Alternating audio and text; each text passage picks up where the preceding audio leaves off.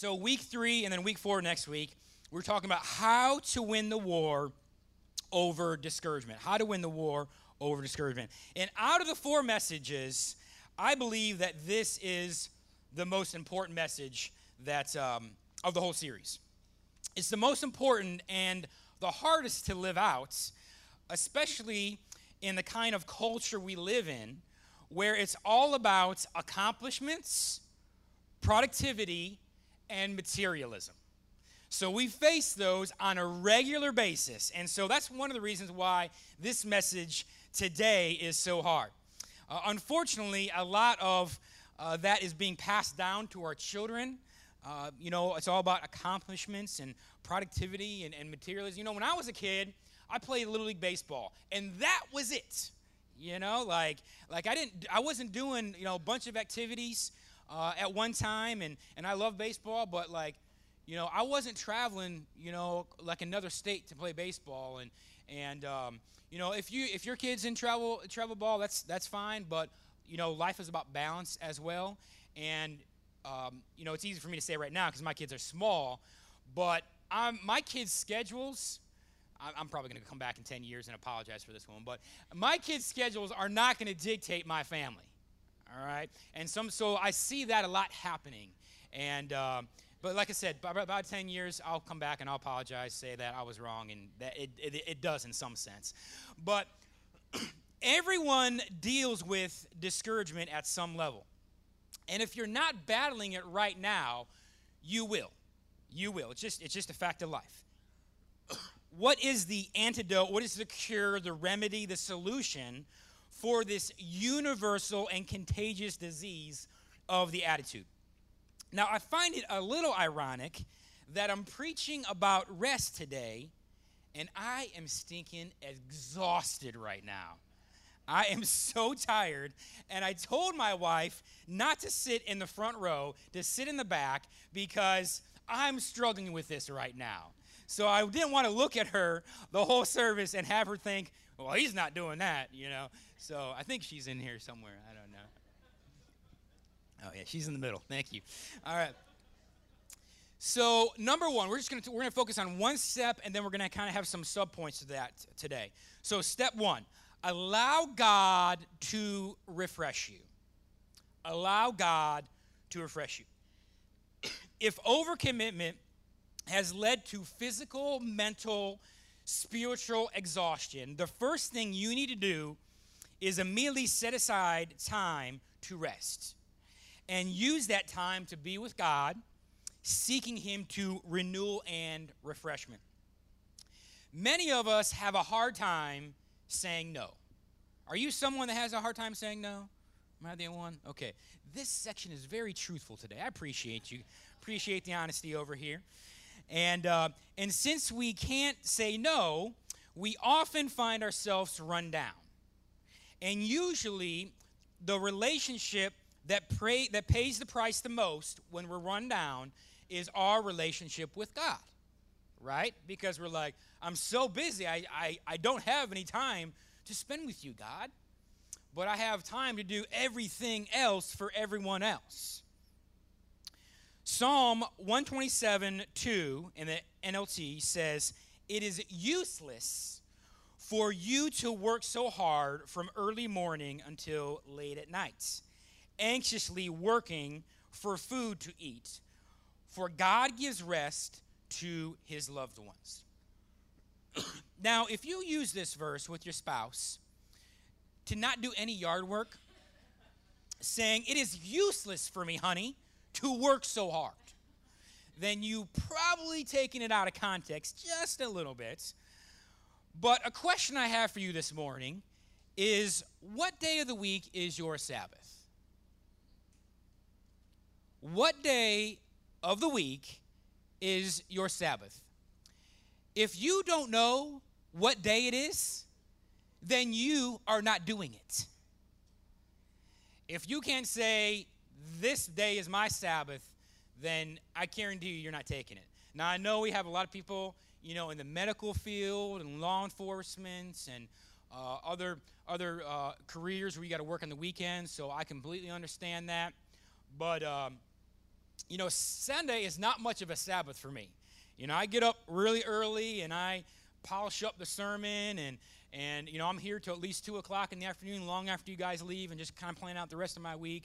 And, so I maybe get a little bit of Sabbath, on Sunday afternoon, but, I try to take a nap. But if you got small kids, man, you haven't seen a nap in like 10 years, And it always works like, they're finally napping, and you're like, all right, I got my chance. And you're down for like 2 minutes, and then all of a sudden you hear like, you get a slap in the forehead. Mom, I want a snack, or whatever it is.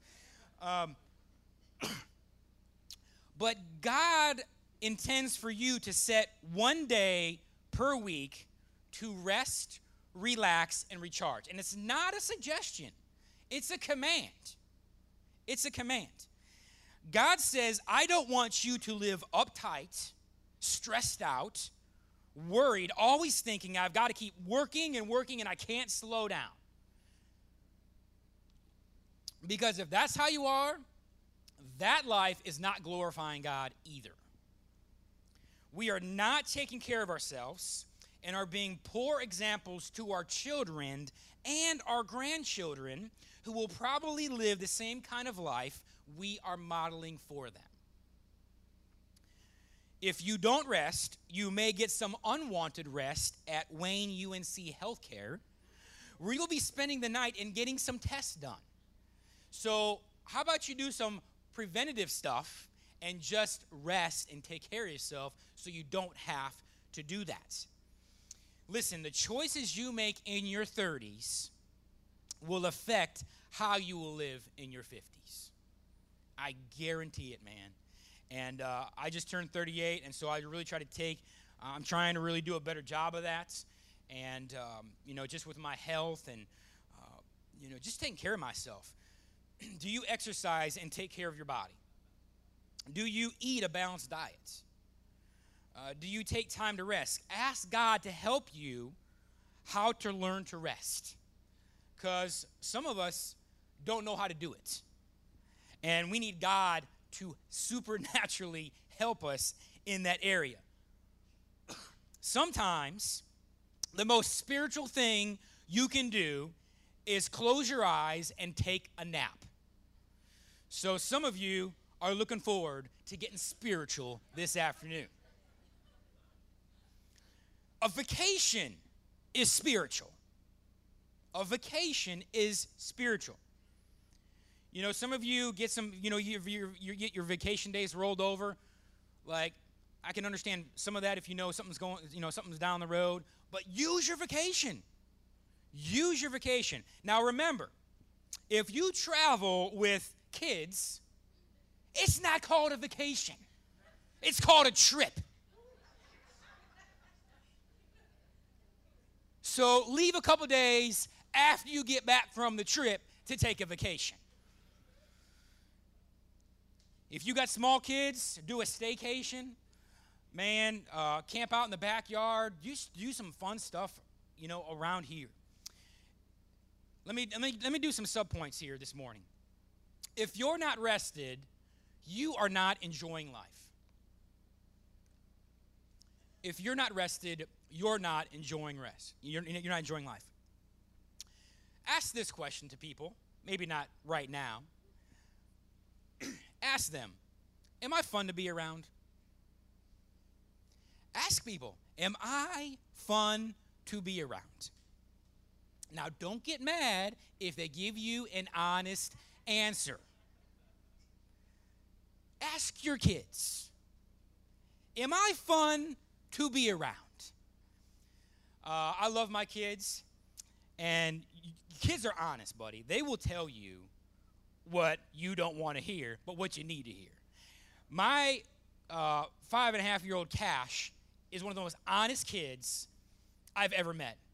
A while back, man, I was just being a punk, and I can admit it, and I was all uptight and everything. And he goes to me and he says, "You're being mean." That's what he said to me. And I was like, "You're right. All right." If you're exhausted and stressed out all the time, I bet people aren't calling you up to hang out with you.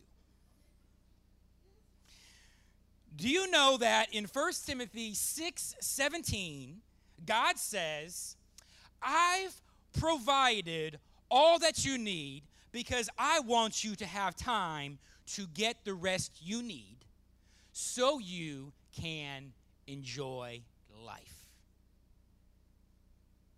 I want you to get the rest you need. I've provided for all that you need. I want you to get the rest, and I want you to enjoy. God created us, wired us, designed us so that rest is not an option. This means he wants you to have fun. He wants you to be with him. He wants you to be with your family. Father, family, and fun. The 3 F's this morning. Father, family, and fun. You know, Joshua 24:15 says, as for me and my house, we will serve the Lord. And I love this verse, but I've also attached a couple dots after it. As for me and my house, we will serve the Lord and have fun doing it. And have fun doing it. I am so glad that my kids enjoy coming to church. They want to come to church. You know, there's first-time guests that come, and we just got a survey a couple weeks ago of just wanted to hear people's opinions on their experience. And the mother that did the survey was saying that other places that she's been, her kids have been terrified. And they came to the bridge, and they could not get them out of the kids' room here at the bridge because they're having so much fun. I love that. I love that. Now, some of your kids aren't quite there yet. I hear them in the hallway when you drop them off. But that's all right. Just give them some time. Just give them some time. This past week, it was downpouring. You know, there was summer rains. And our family, man, we went outside, and we played in the rain. And Declan was in his diaper outside. You know, hey, it's in the South, man. That's how we roll down here, you know. And we were having fun. And then we jumped in the pool while it was raining. And we're splashing around, and it's coming down on us. It was so much fun. And I think about just that memory that my kids have. That, you know, when they get older and they see it's raining, you know, they think about that memory. Man, I remember when we played in the rain, you know, as a family. We have fun. We enjoy life. You know, we're my wife and I are photographers, and so we take pictures all the time. And every year she puts like an Instagram book together.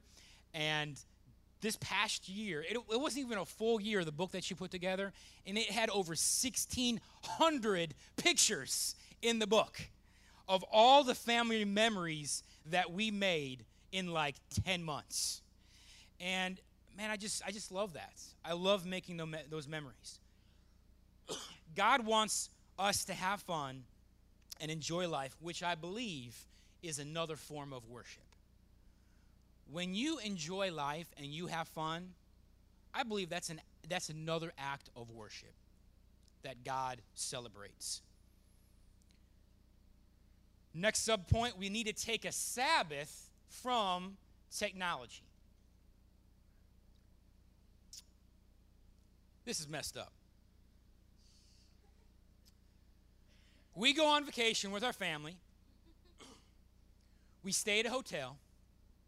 We check in. We get into the hotel room. What is the first thing we adults do? We call the front desk, and we ask them, what's the Wi-Fi password? You're on vacation with your family at a hotel with a nice pool, and you want to know the Wi-Fi password. Is there an issue with that? I'm preaching the preacher here. This message is tough for me to hear as well. I go to the park, and what's the park? What's the nice park down here on Ash? Herman. Yeah, I go to Herman Park, and I'm there with my kids, and I see parents on the benches on their phones while their kids are nearly risking their life on the monkey bar. You know, I think about these parents, because it can happen to me too. I'm trying to be intentional. But I think about them on their phones, missing out on the memories while their kids play on a playground. And you know what? I'm glad that my parents did not have a cell phone in the late 70s, early 80s. I'm glad there was no social media because my parents made memories with me. Are you doing that with your kids? Are you glued to your phone? Listen, some of you can't even use the bathroom without taking your phone with you. I'm just saying. Today, when you use the commode, leave the phone out of the bathroom. Now, I know some of you are going to be shaking without your phone in the bathroom because you're having withdrawal. But do it. You do it today. You can do it. I believe in you. That's why I don't borrow any of your phones. Just saying. Think about that. Ew. I'm not saying you don't need a break as a parent. But oftentimes, the break is going to happen after the kids are in bed. Don't check out during the day when your kids need you and want to be with you. Because there's going to become a time when you wish that they were around. And you are going to look back and say, oh, I missed it. You get one chance, man. I think you get, I don't know the math exactly on it yet. Hold on. Let me do it real quick. All right. So 52 times 18 is 936. You get 936 Saturdays with your kids before they turn 18. 936. So if they are 9, you can subtract half of that. That's all you got. That's all you got. Another thing we need to do is to focus on your Savior and not your situation. I listened to Judah Smith out of Seed Church in Seattle yesterday.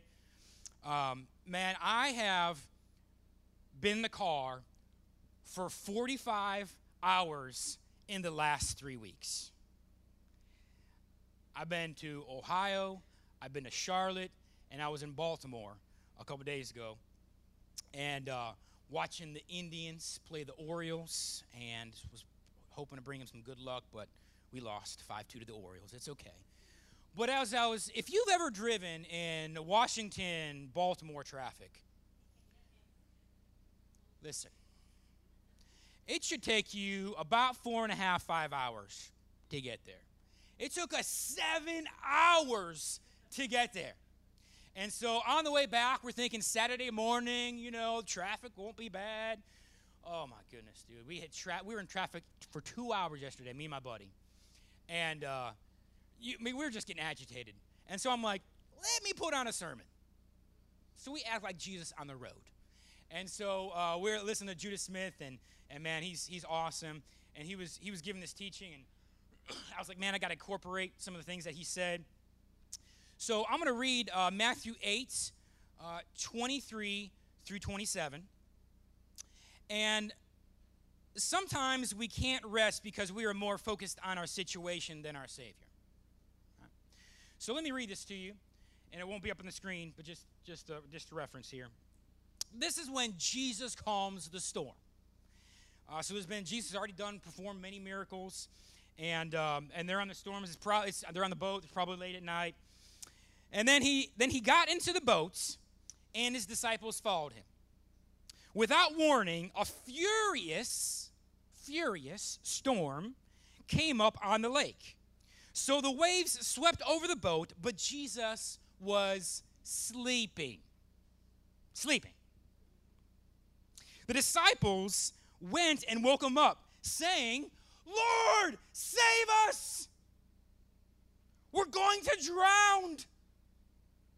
He replied, you of little faith, why are you so afraid? Then he got up, rebuked the wind and the waves, and it was completely calm. You think of the water like glass. The men were amazed and asked, what kind of man is this? Even the winds and the waves obey him. Now, the average size of a boat back then, I hear, probably held anywhere from, 10 to 12 people. So you got 12 disciples in a boat and Jesus. This thing is packed. Like, it probably can't fit any more people. I mean, have you ever been on an elevator where you're like this, and you're like, dude, if this thing stops right now, I'm going to freak out. So, they are crammed in this boat. Now, they're crammed in the boat, and think about it. Many of the disciples were fishermen. They lived on the water. So, this probably wasn't their first time they were in a storm, but it says that it was a furious storm. And if ever any of you have been out on the water, when the storm is coming, you know what I'm talking about. But many of these disciples are freaking out, or all of them. And I think about our situations that we face in life. We can't freak out and trust God at the same time. You're either doing one or the other. When I freak out, I'm trusting in Jeremy, not in Jesus. The point that I'm trying to make is if Jesus is not worried, then I shouldn't be worried. If Jesus is resting in the midst of a fierce storm, then instead of freaking out, maybe I just need to grab a wet pillow and lay next to him. I mean, we do know that Jesus spoke creation into existence, right? And Jesus is God, and he rebukes the wind and the waves, and all of a sudden the storm stops just by him uttering a word. The disciples were amazed, it says. And they said, what kind of man is this? Following Jesus is not safe. The only thing that's safe when you follow Jesus is your eternity.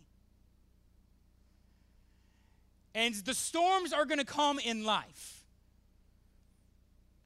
And I think, I've been sold out to the Lord for 15 years now. And I am amazed at the things that I learn about Jesus that I didn't know already. When was the last time you were amazed at who God is? And Judas said it, and I totally believe it, and I agree.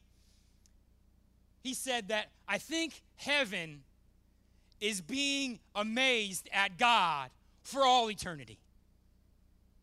He's going to continue to reveal more and more and more and more about himself. And you're just going to be blown away for eternity. Wow, look at that. He's going to show you something.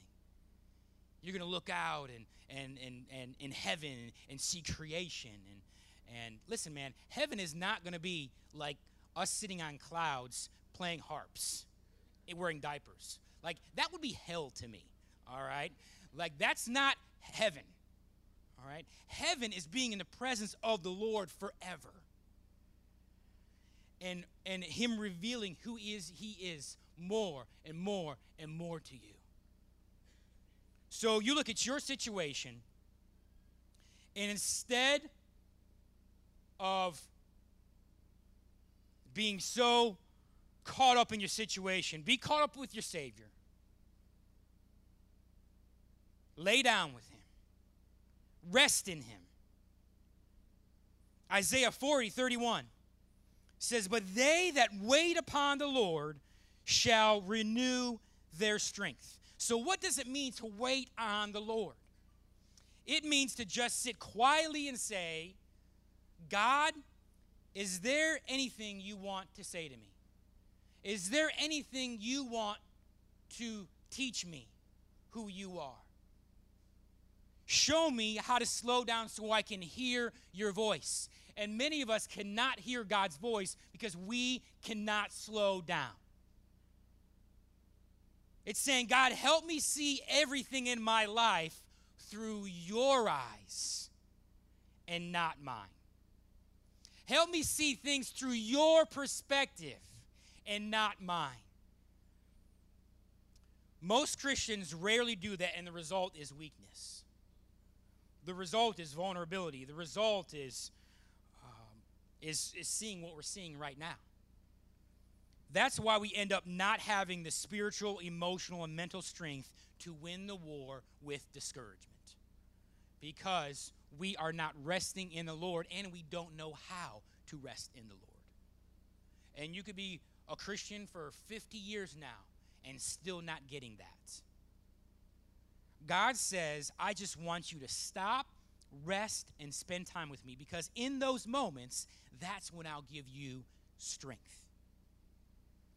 When you are intentional about spending time with God, I'm not saying you'll hear an audible voice from heaven. But after a period of quiet and rest and meditation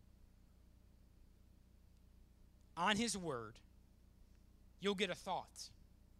You'll get an idea, a fresh perspective, a solution. You'll have an aha moment. A moment, and you'll feel confident about the direction that you need to take.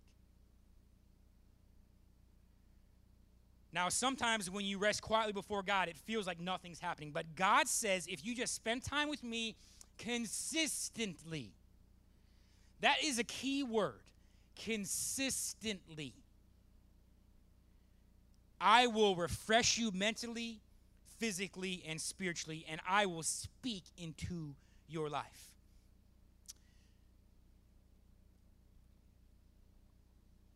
I love when I'm sitting on the couch and one of my 4 kids comes up and snuggles with me without me even asking them. Parents, don't you love that? Don't you love when your kids just say thank you without, making them say that to you? Don't you love it when they just come and snuggle up? I mean, Pastor Andy, he's someone I really look up to, and he's got 4 kids as well, so he understands what I'm going through, and his kids are a little bit older, and his oldest, Taylor, I believe she's like 19 or 20 right now, and but he says that even to this day, when he's sitting on the couch and she comes up and she snuggles in him, he's like, man, that's the best. That's the best. And you know what? I think we need those moments, because sometimes as parents we think, dude, I'm just messing my kid up, man. And when they come and snuggle up to you, you're like, man, I've been a jerk this week, but I must have been done something right, because they want to be with me and they want to snuggle with me. They want to be near me because they love me, and they can't get close enough to me. And God loves that when you do that with him. When you stop and you slow down and you say, God, I just want to spend time with you. We always think about prayer as always us talking to God. Prayer is just being in the presence of God, man. There's sometimes I just sit on the lounge and I kick up my feet and I just sit before the Lord. And I just think about how good he is, and I don't even say a word to him. I That's resting in the presence of the Lord. That's what waiting on the Lord means. You get supernatural strength and guidance from the Lord that nothing this world or no other person can give you. Listen, you can go on a nice vacation. Now, if your kids are older, it can be a vacation. You can go on a nice vacation and come back and still not feel rested. The only rest that you can get that this world can't offer and no other person can offer is from God himself. It's from Jesus. So step one in winning the battle of discouragement, allow God to refresh you. I, capital L-O-V-E, love being your pastor. I love it. I love my job. I love this church. I love this area. I love being your pastor. And I love coming alongside of you during the joys of life, but I also love coming alongside of you during the difficulties of life as well. But call upon the Lord first before you call on me. Listen, I can listen, but I can't fix your problem. Like, I'm just a dude. I'm just a guy. Yes, I had the honor of being called one of your pastors, but Jesus is the only one that can help you overcome what you're facing. Some of you draw a line in your surrender to God because you think, well, full surrender, being wholehearted, will make me a weird, spooky Christian. Can I tell you that God doesn't like weird, spooky Christians either? God wants authenticity, and he wants genuineness. So rest before the Lord. I'm going to pray, and then we're going to go into a time of communion. And so let me pray with you.